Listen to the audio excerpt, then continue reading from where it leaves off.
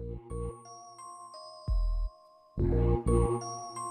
on in, on in, on in. Whoa. See, I'm riding high. Whoa. Kinda broke this evening, y'all. So all I got is Okay. Hey y'all. Hola, mi amigas and mi amigos. It's Morena. E S Cash. Is that right? That or soy. Oh, Soy Cash. Yes. Yeah, y'all. So we are back with another episode. Another episode. Woo! Inserts claps here. Yeah. Okay, so yes, it's another week, another day, recording, we out here. So many new things. So I guess I'll start with my weekly updates. Really nothing. Just been working on my little side hobbies and whatnot. A lot of stuff is coming soon. I'm dropping something on social media on March 30th, and then I am also relaunching my clothing store on April 15th. And yes, I know, a relaunch already, but honestly, my vision just wasn't together. So that's what I'm doing right now. Yeah. Mariana? Yeah, so last time I was extremely bitter and hurt about a position that I applied for and thought I wasn't going to hear back from. But surprise, surprise, I actually was offered the job. Thank you, Jesus. Woo! Yes, thank you. So yeah, that's like the only new thing that's been happening with me. I've been focused on figuring out when I'm gonna move and all of that. Yeah, closing down my hair business. Thank you, Jesus, as well, because I'm so done doing that. Yeah, but that's pretty much it. Lexi, Yeah. seriously, why do you want to lick yourself right now? Stop. Yes, Morena will be moving at the end of April. Next month. Sad. It's pretty crazy. The stuff that we've talked about is starting to come to fruition. I'm not gonna say anything about myself yet because I really don't know what's gonna be happening in the next couple months. But I guess beginning of May we'll find out if I will still be here too. Yeah. So we'll see. God willing, everything falls in place. But yes, good stuff is happening. New York is still March, so she's still. I really don't know if I think she's still doing the whole 30. But she will be back. TBA, to be announced. I think that's what you say. TBD. To be determined. Yeah. But yes, last episode we had the guys versus girls panel. And it was me with some of the guests there. People really liked the episode, and it was really fun just talking to. And yeah, is Steve Scott one name? Yes, because so his name was Scott, but then it kind of switched to Steve, and now I just call him Steve Scott. But yeah. So if you guys have any comments on that too, or what y'all thought about the episode. Yeah, that was interesting. Honestly, listening to it, like I was talking back, and I was just like, "Damn, I wish I could have been there." Yeah, they some funny dudes, man. They some funny dudes, but they're some good guys.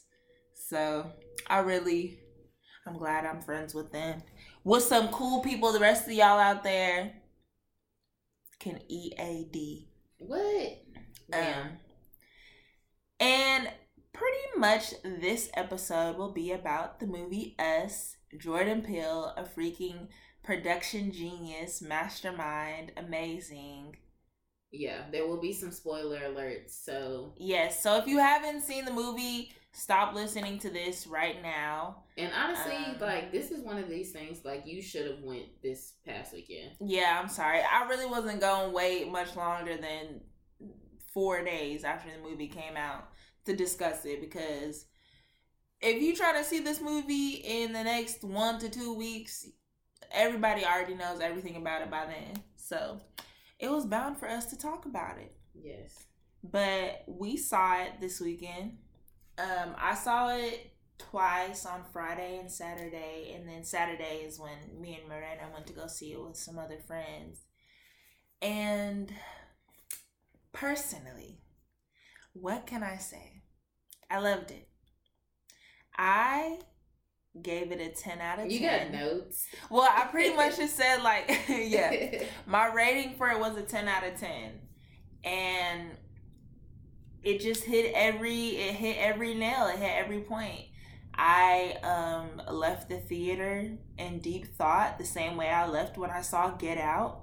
You know, the two movies are different. You can't really compare them. Jordan Peele even himself said you can't compare them because they're about two totally different things. But it was a great movie. Miranda, your thoughts on it? Yeah, honestly, it made my head hurt, and it's really one of those movies that requires you to like really pay attention and think a lot, and it's definitely one that you have to see more than once. And honestly, I don't even know if 2 times will even allow you to catch everything. And so after I saw it the first time, like we went the group. Well, this was Cash's second time seeing it. So, but it was my first time seeing it. So afterwards, we kind of had a discussion within the group, and like as we were talking, there were so many things that I missed. So I do plan to see it a second time now, having that discussion and reading like a few think what is it called? Think pieces. Yeah, some think pieces. But it was really good. Like people who said that they didn't like it, it threw me off. Like I don't know if y'all are just unintelligent or like I guess it just went over some people's heads. Like yes, you actually have to use your brain. But it was good. Yeah, I agree. I was very thrown off when people said they didn't like the movie because to me it was just, it hit every point of what I would deem a good thriller. I wouldn't say it was horror because there really wasn't much gore and guts and screaming. It was very psychologically, I don't know. I was going to say titillating. Yes, it was very just like if I was to make a movie or if I was to write a book, that's how I would write it.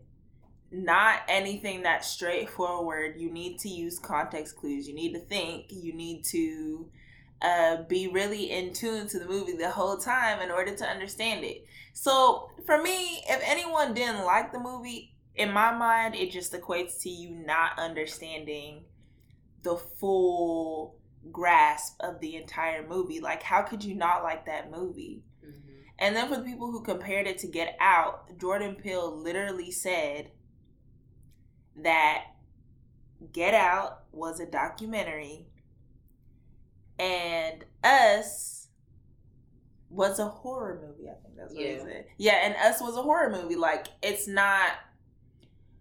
they're not the same thing. He didn't even center it around the same main topic or main issue that he wanted to focus on.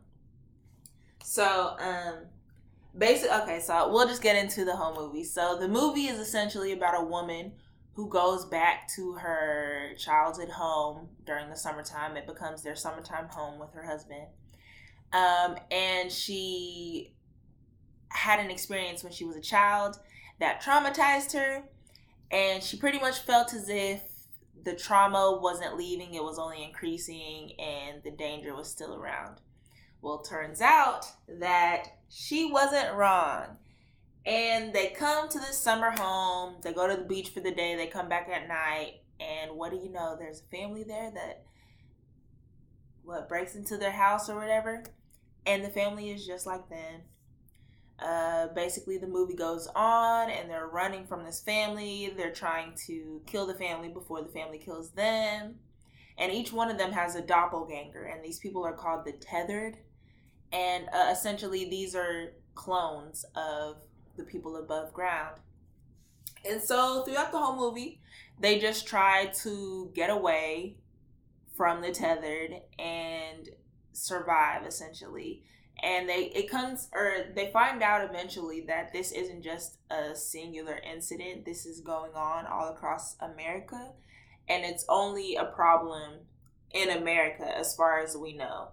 And the problem was basically created by the government.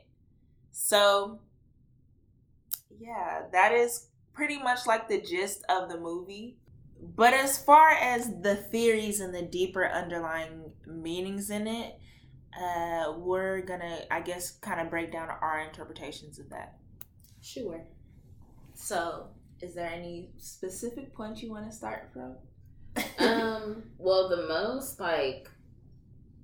confused, the part that I guess had me for so long in the movie was not realizing that was not the real Adelaide. Yeah. Like, that was crazy to me at the end to realize that it was the tethered. Yeah, the whole time. Yeah. Like, and then of course, like, now looking back, and then you see the instances where it clearly wasn't her, like when she's snapping off beat, right? When she did that like growl thing when she murdered the other person with the scissors. It was just like, damn, that was really clever. Like, I did not catch that. Right.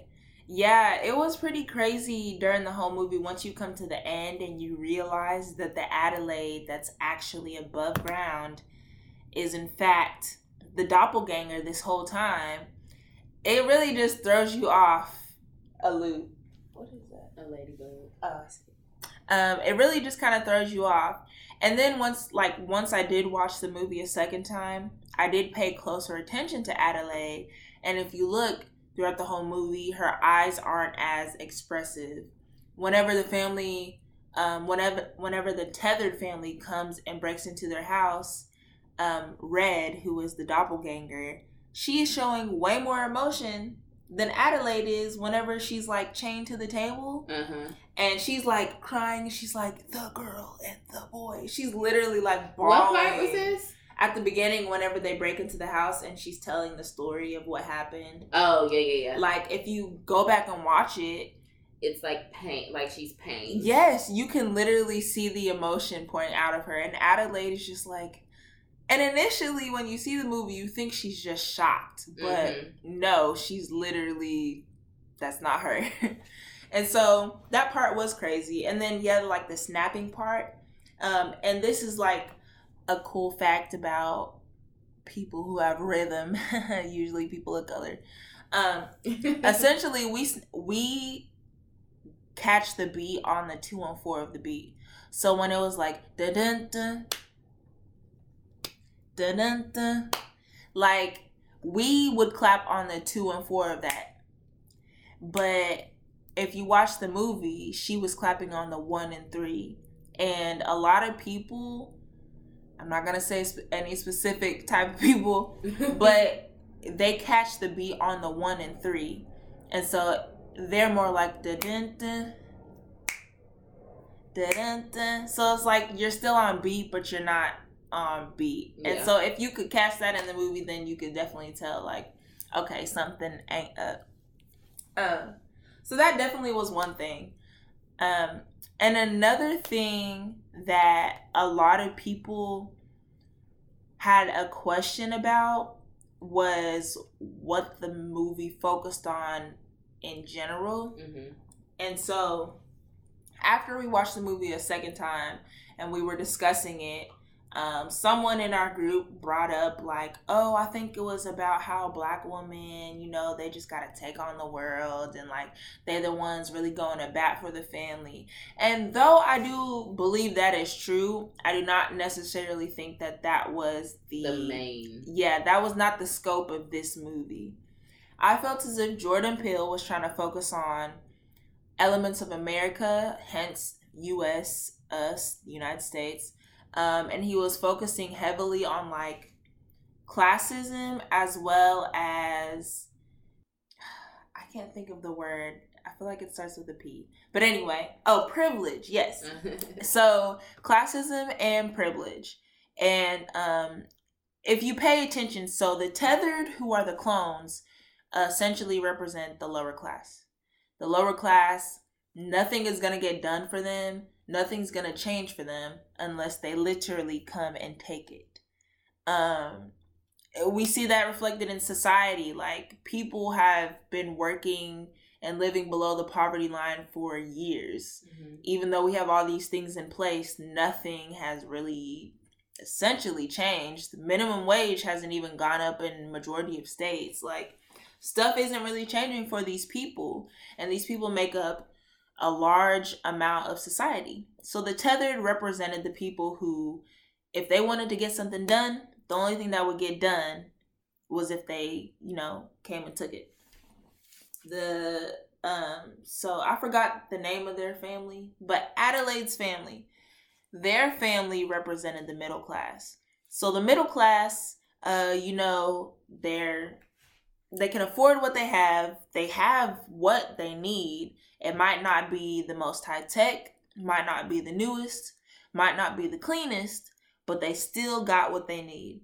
And they also understand that in order for them to maintain this style or maintain the place that they're in, they're going to have to work to some extent to do that. And they're going to have to be aware of the world around them. So Adelaide's family represented the middle class to me, as if, we understand we ain't the Joneses, but we're also not struggling from paycheck to paycheck. Yeah. And so Adelaide had a family. Her husband had a family that I guess was a friend of theirs. Those people represented the upper class, the 1%, whatever you want to call them. And so if you noticed in the beach scene when he was talking about the boat to his friend, and he was like, oh yeah, I finally got a boat, and the guy was like, do you got a flare gun? Do you got so-and-so? That family had a brand new boat. It was well equipped. The twin daughters were really bratty. They were kind of rude. I didn't like them. You could kind of see that they were upper class. They were very privileged. The wife had gotten work done on her face. She didn't really like her husband. She was like, I wish I could kill him sometimes. You could kind of tell that even though they had everything they wanted, they were kind of unhappy. So they represented the upper class to me. So comfortable that you really just kind of, life is dull. You don't really appreciate a lot of things.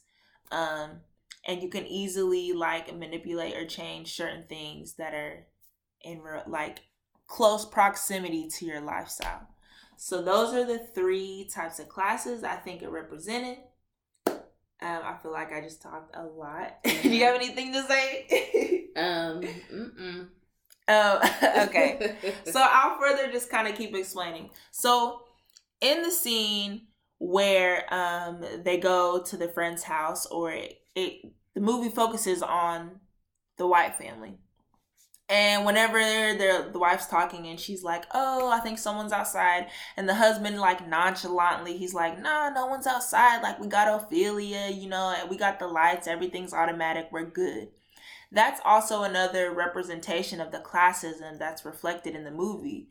These people were so comfortable with their lifestyle, with the money that they had. They were not expecting this horrible, horrific event that was happening all across America. So then, whenever those people pop out, whenever the tethered pop out and kill them, nobody in the movie theater expected it, because it just was not something that you would think was going to happen. If anything, you thought that Adelaide's family was going to run up and be like, hey, let us in. Some crazy shit's going on. I definitely was not expecting them to have their own people. Right. Nobody was expecting it. And so that kind of reflects the upper class, they think everything is so good and shit is just made. Untouchable. Yeah, untouchable. You're just these elite people that you're not expecting anything to happen to you. Nobody expects anything to happen to them. But when you got the top notch of the top notch, you really not expecting nothing to happen. So they were all caught off guard, and of course they died easily because they weren't prepared. They had never had to face anything very difficult in their life. So what made them think that anything difficult was going to happen to them? So if you see, like, you can clearly see the parallels between reality and the movie within that. And then Adelaide and their family, they literally had to fight every single stage in the movie. And it was like, yeah, they're good. Like, they weren't broke. They had a house during the summer. They had all of these things. But in order for them to even survive or exist, they had to fight the tether. They had to move. They had to manipulate certain areas or parts in order to make it through. So that's just kind of where I think the movie mainly focused on. And then also the Hands Across America thing. It was a real thing, like in the 1980s. And even I think Winston Duke on the Breakfast Club interview, he was saying like, yeah, like, you know, the Hands Across America thing, it was pretty much a failure because all of these people who were kind of entitled and privileged decided to come together for a day or a certain amount of time, try to raise all this money and do this huge event that just ultimately was not orchestrated well. America's topography literally won't allow for people to join hands across or from coast to coast. And then the amount of money that they wanted to make for this charity event, I think the goal was 50 million. They only ended up reaching about 15 million and donating that to charity because they didn't account for the amount of money it would take to even put this thing on. And then after this day, after this Hands Across America event, everybody everybody went back to their regular lives. So it's like, what? Like, how come you can do something for a day and then just expect it to be better? But then there's still people who are living a paycheck to paycheck. There's still people who don't have basic living needs. There's still people who don't even have a roof over their head. Like, realistically, America has this issue with throwing grand events or doing grand things and nothing changes. Like, look at history. Nothing really changes. There's still majority of people who are poor and living below the poverty line.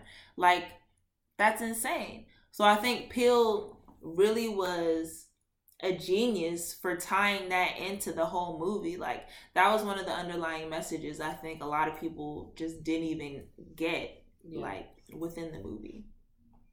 Yeah, I watched his interview today and I liked how he talked about how you said some people may think that the main point was like that there's always the strong black woman carrying the family. And he pointed out like the reason that they used a Howard sweatshirt and just like the significance of that and showing that, and then like using his physical size and all these things to say that he projected like he was a strong black man, but in reality she was the one who had to take care of the family. Yeah. And I definitely feel like the husband did represent kind of like this, oh, this is the American dream, or like this is like nothing's wrong, nothing, if you really, you know, stick to it, you can get, you know, what you want. But in reality, that's not the case. There really are boundaries and there really are rules and laws that prevent people from moving further in their life in society. And it's like, if you don't even have exposure to those tools or access to those programs, how do you expect to get out of a situation that you're in? What is that going to do for you? Right. What is that going to do for you unless you take that into your own hands and you apply it and you become street smart in the sense that, look, when it came down to it, are you really going to be able to survive? Like, if somebody took away the internet, if somebody took away access to certain things, who are you without those things? You know? So I definitely liked that element of the movie. It was very interesting. My head is hurting again. It's like it's a lot. It's a physical pain to dissect this. There really is so many elements to the movie. So let's talk about the son. Because from what I read, ultimately they've tried to say that he wasn't the one that wasn't burned was the regular son, like that he wasn't a clone or he wasn't the tethered. But I still think that he was. Yeah. It's just that part, I don't know. Because like I feel like I don't know. Yeah, it's so with the son, there's an argument of him being the tethered and not being the tethered. And I think that's one of the things Jordan Peele wanted us to kind of conclude on our own. But there are so many clues that like pointed to him being the tethered. So at the beginning, if you notice, when Adelaide and the family are at the table eating, she's the only person eating strawberries. And she keeps saying, Jason, please eat for me. Like, please eat something real for me. But he essentially didn't touch his food. So that was one point. Also in the car when they are driving to the beach and she's like, come on, snap on beat. And then he starts snapping and he snaps on beat almost instantly, but he snaps on her beat, not, the 2 and 4 beat. That was another point. And then in the movie, whenever he like scares his sister, for one, if you notice, he has a mask on the entire time. And the mask is of like an animal or something. And he likes to hide. He likes to like do weird stuff throughout the entire movie. So at the beginning, he scares his sister and then he goes into the closet and then she kicks the little ambulance car. She kicks it and locks him in the closet. And then Adelaide comes back, finds him, and the sister is like, didn't this happen to you last summer?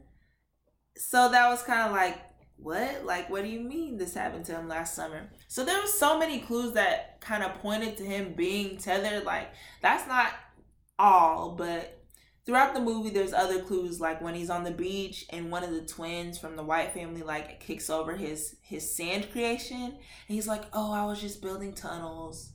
And then also whenever he's playing with the magic trick that he has, and the sister's like, well, what does it do? And he's like, I can't really remember. Yeah. Or he's like, I can't really remember. I'm not sure what it's supposed to do.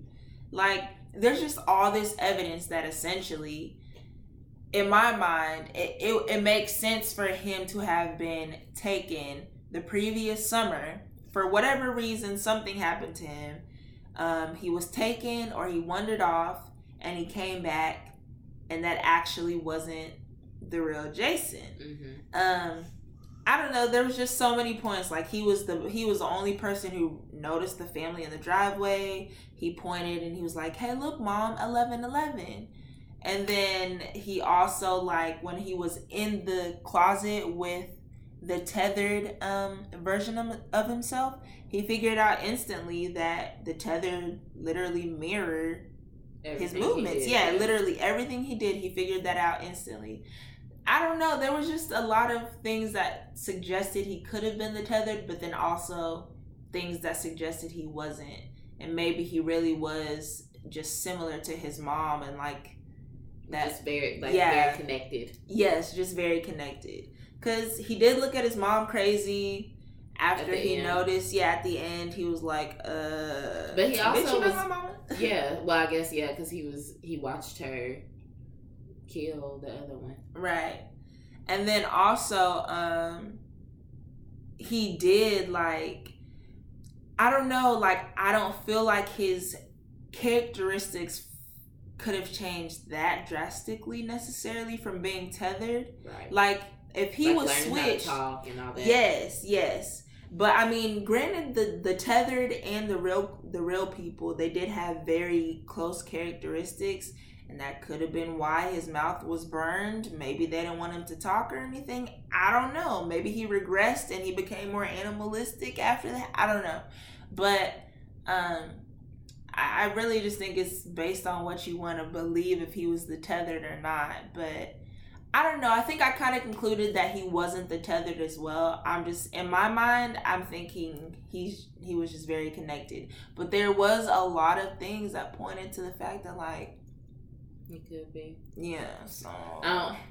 And I think that this is one of those things that I don't think he's going to do a sequel. Yeah. But it would be nice to have some answers to some things.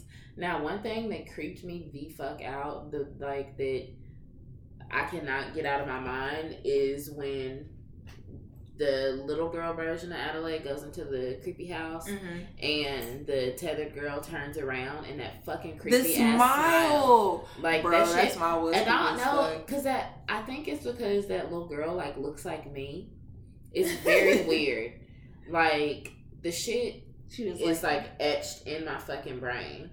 Like, yeah, that the movie. And then, like, especially, and then, like, so, and then, I don't know.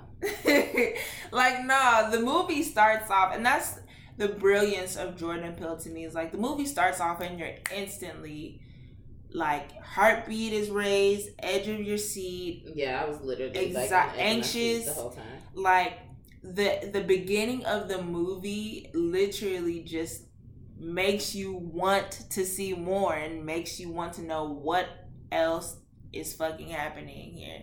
And one thing I didn't say is I really just love the fact that it was a completely dark-skinned family. And people talk about representation and all of this all the time. But, like, it really is just like, this is another family. Like, this is just another family. The teenage daughter was normal and moody. You know, she was good at track, but she was losing interest in track. She wanted to do other things. Jason was just a normal little boy who was a weirdo, normal, quote unquote. Yeah. Who liked to do weird things and wear a mask and hide and play, da-da-da. And, like, the family just had normal things that they wanted to do. And it's like, granted, I'm sure a lot of people are like, that's not realistic. No, that is realistic, because there's a lot of black families like that in America. But like I said, they don't show that. Mm-hmm. Like, they don't show that at all. And let alone that, like, it is good. It is kind of like a break or refreshing to see a black family not being portrayed in always like a racial role. Like, of course they were a black family, and we did notice some of the like disparities between them and the upper class white family. Oh yeah, that girl definitely does look like you. Isn't that fucking weird? That's creepy. Dumbass smile. She just showed a picture. Miranda just showed a picture of herself as a little girl, and literally that is like her. You got a doppelganger. Shit, am I tethered? But like, it really is refreshing to like see people that look like you on screen, and see people who might have acted similar to the way you acted. Like, I was a moody ass little teenage girl, and I really related to that one girl. Not necessarily in the fact that I didn't want to do the sport that I liked anymore, but it's just like, damn, can I just be like, you know, a teenager? Right. But I really like that he did that. And it did bring like an element of like normalcy to it. Like, this is something that we should see on the TV screen, you know? So another thing, if you noticed in the movie, the doppelgangers or the tethered, they were like exaggerated versions of the real family. So if you notice, the daughter, what was her name? I forgot the daughter's name, but her doppelganger's name, this is crazy, I remember that name, was Umbre. And Umbre was like very sinister, dark. She was born laughing. And if you notice, whenever Red was like,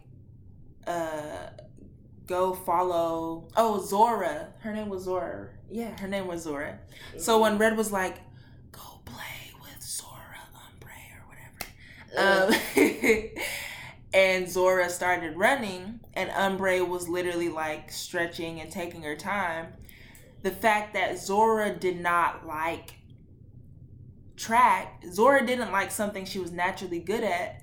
Umbre was taking advantage of the fact that track was something she was good at. So Umbre was able to run, sneak, move faster than Zora was. And then also Umbre was very violent, like, and very, I guess, kind of explosive. And if you notice, Zora was the same way, but in different aspects. Like, whenever they walked into the house and she hit the twin and she basically overkilled the twin. Like, you could see those like explosive moments of like violence or over the topness within Zora whenever she was doing her own thing, or even when she like threw Umbre off of the car when she was driving the car and threw her into the woods. Like, there's so many different elements. The same thing with Jason, how his doppelganger liked fire, and Jason had this little magic trick thing in his hand, and he was playing with it for the entirety of pretty much the entire movie. So you could kind of see the characteristics between them.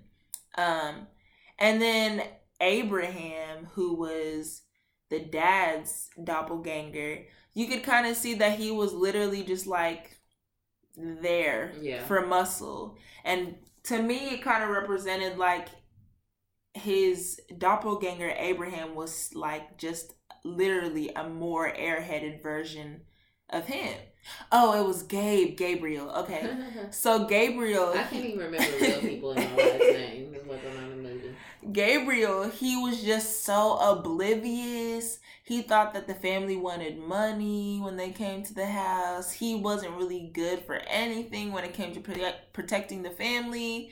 Like, Abraham's counterpart, literally, he followed every direction that Red told him because he essentially couldn't think for himself. He didn't even know what left from right was. Yeah. So it was just like they were exaggerated versions of themselves. And it kind of just, I don't know, reflected even more that like what you might take for granted, somebody else would literally use that and utilize it to the best opportunity that they have. And the only difference between that is taking the initiative, essentially, in that regard. So, yeah, I don't know, man. There's so much. There's a lot from this movie. Like, I feel like the conversation could go on forever. No, it really could. It really, really could. And it is just I don't know, the ending really was just like twisted because I think even on Winston Duke's interview, he was like, at the end of the movie, you really don't even know who's good or bad. Like, yes, the Tethered, they rose up and they killed all of these people, but essentially they just wanted to have a better quality of life. Mm-hmm. And the way that they were able to achieve that was by planning this meticulous, long, drawn out thing that would allow them to see what the real world was like. And even then, it's like Adelaide versus Red. It's like, damn, I feel so bad for Red because like it was originally her life. But Adelaide just wanted a better quality of life as well, you know? So even though she took the real Adelaide's, I guess, identity initially, like she grew into this position. She had her own kids, she married, and who knows if like how deep she actually felt those emotions, but she just wanted to live a better life too. So it's like, there's not really a bad guy in this movie. Granted, people did bad things, but you really just kind of end up sympathizing for both sides. Yeah. Yeah, I don't know. It's pretty crazy. It was a pretty crazy movie. It was a really good movie. And of course there were the little no, like, you know when people do things and it's like, oh, there were the little like odes to like Thriller, if you notice the red, and then they had the one glove on their hand. A lot of people were wondering why they used golden scissors to kill people. I read that Jordan Peele wanted to keep the duality of things, so how he had 1111 everywhere and he had doppelgangers. Scissors are two things that come together to make a whole. And then he also was discussing how like scissors are a household thing. They're very mundane. You use them to cut things. You don't think of them much. But essentially scissors could become literally a killing weapon. And they're very kind of creepy in that aspect of like, you could literally use it to do a lot of damage. But you otherwise wouldn't be thinking of it because it's a household thing unless your mind was in that place. But he just had a lot of little small Easter eggs throughout the whole movie. and I thoroughly enjoyed it. I think that those are the type of movies that like scare me now. A lot of things that are just like make believe or grandized or like stuff like that doesn't scare me anymore. I don't really get thrill out of that. But psychological thrillers, you got me there. Yeah. But yeah, I definitely couldn't sleep after I saw it the first time. Yeah, I had to watch some like episodes of the Mindy Project just to close my eyes because it is very creepy. I was really creeped out when I left. And then, you know, in theory, it's like, okay, you wouldn't think that you have doppelgangers or whatever, but yeah, look, we don't know what's out there. We don't know what's going on. Like, and the world is a very sinister place.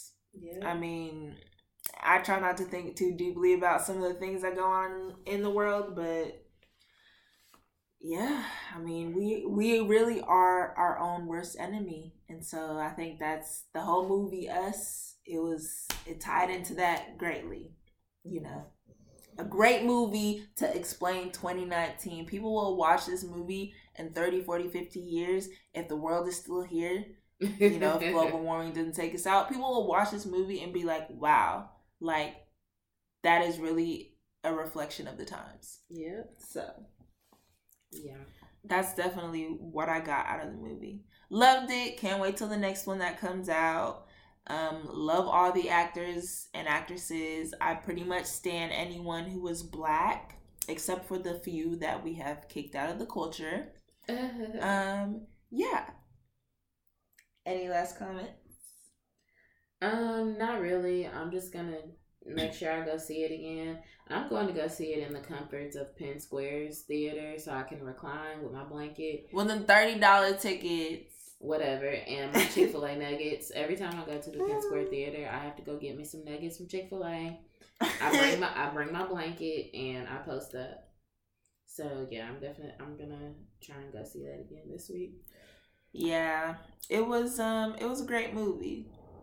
So, I guess for our A-list, well, I'm going to say for the A-list, I'm putting Jordan Peele on there because he broke the box office for highest grossing original horror film ever.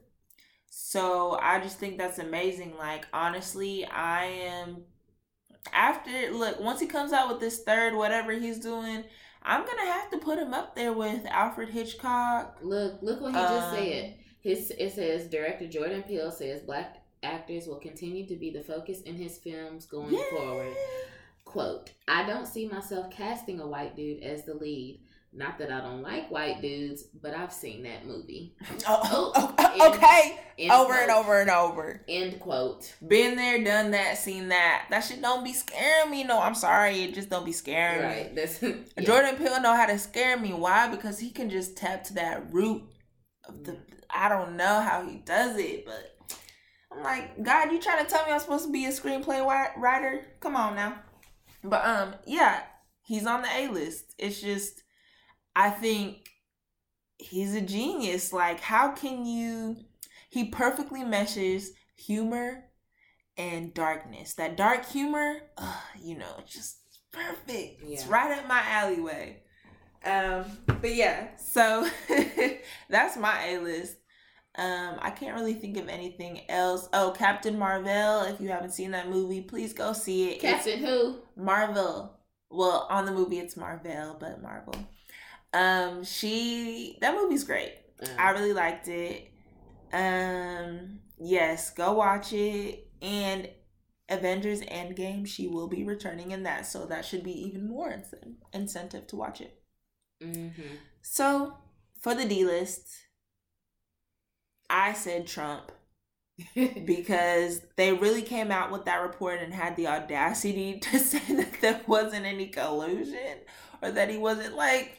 No, what they said that it wasn't enough to support or deny, and now niggas are basically just saying that he's not guilty. Yeah. And it's like, that's not what they said.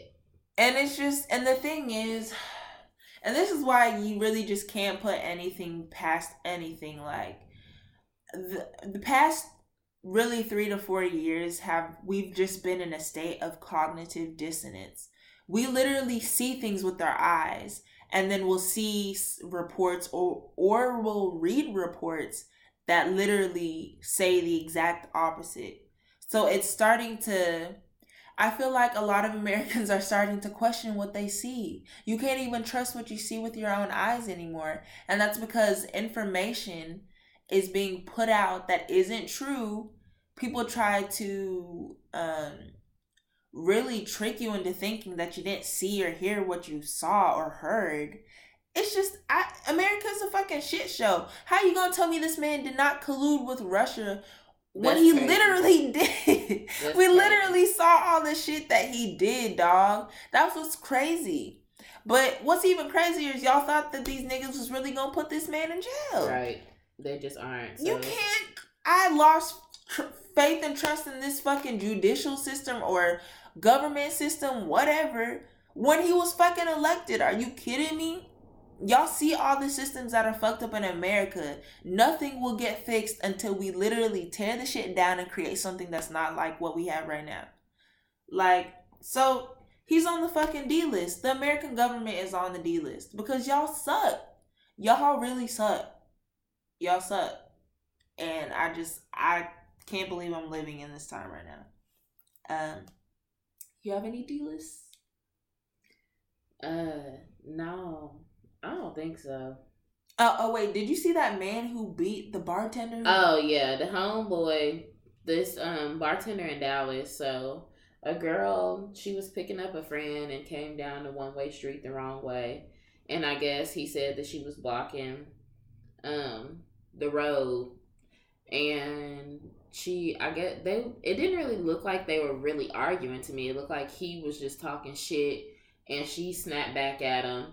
And he like shoved her a little bit, and so she hit him. This nigga started taking, like, I felt those pain. He was hitting the fuck out of He fucking uppercut the shit out of her several times. And let alone that, but this man, after she moved her vehicle, he still followed her and antagonized her, pulled a gun on her. He had the gun in his hand while he was hitting her. Yeah, he fucking pistol whipped her. He pulled a gun on her. And then when she was trying to, I think, either call 911 or record him, he slapped her phone out of her hand. If you fucking touch my shit, my property, it's fucking on. So, of course, she lunged at him and she hit him back. And then he started pistol whipping her and uppercutting her. And this is what I just have to fucking say about that. I understand we're supposed to be godly and be made in God's image, and we're supposed to do right and forgive. But I'm still a human being. And in the moment I saw that video, I wished the worst on his life. Hell yeah. I cursed his life as a Yoruba woman.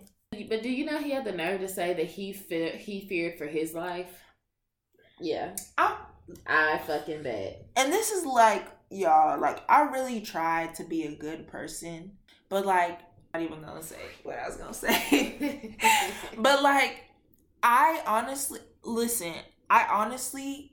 whatever happens to him, whatever karma brings down on his head, he deserves it. Yeah. And I will not feel any type of way. Like, how fucking dare you? And then people were mad that the people recording didn't do nothing. For one, I don't know if I would have done anything either. He had a fucking gun, dog. Now, I probably would have pressed the gas pedal a little harder in my car and just tapped him with it, you know, like did a little love tap, ran up on him and tapped him with it. But like, it was honestly sickening and enraging to see that shit. Like, he fucking uppercut her multiple times, dog. Yeah, like, are you kidding me? And I don't give a fuck what she did. If you wanted to fucking subdue her, you could have hit her once. You could have pushed her and shoved her on the ground, dog. Yeah. But uppercut? Like, nah, you deserve the worst of the worst. And I don't feel bad for saying that. Because I'm human. And I'm still growing and learning. But that is where the energy is going to. I don't wish anything good for that man. Yeah. Like, so he's on the fucking D list. And I hope he can never get a job or never has peace in his life for the rest of his life. Okay, y'all. You better? Yes. But I don't really have anything else to say. We really just wanted to kind of talk about the movie and talk about our thoughts on it before everybody and their mama was putting out podcast episodes on it. Yeah. But yeah, let us know what y'all think. Let us know y'all's opinions on what you thought of the movie. Let us know if you liked it or didn't like it, or if you want us to explain something further or deeper. I talked a lot this episode. But yeah, you can pretty much just tell that this is kind of my pastime. I really just like finding stuff out about stuff. But yeah, so I guess that's it. That's it. We're going to close it up for y'all. So we'll see y'all on the next episode. Ciao.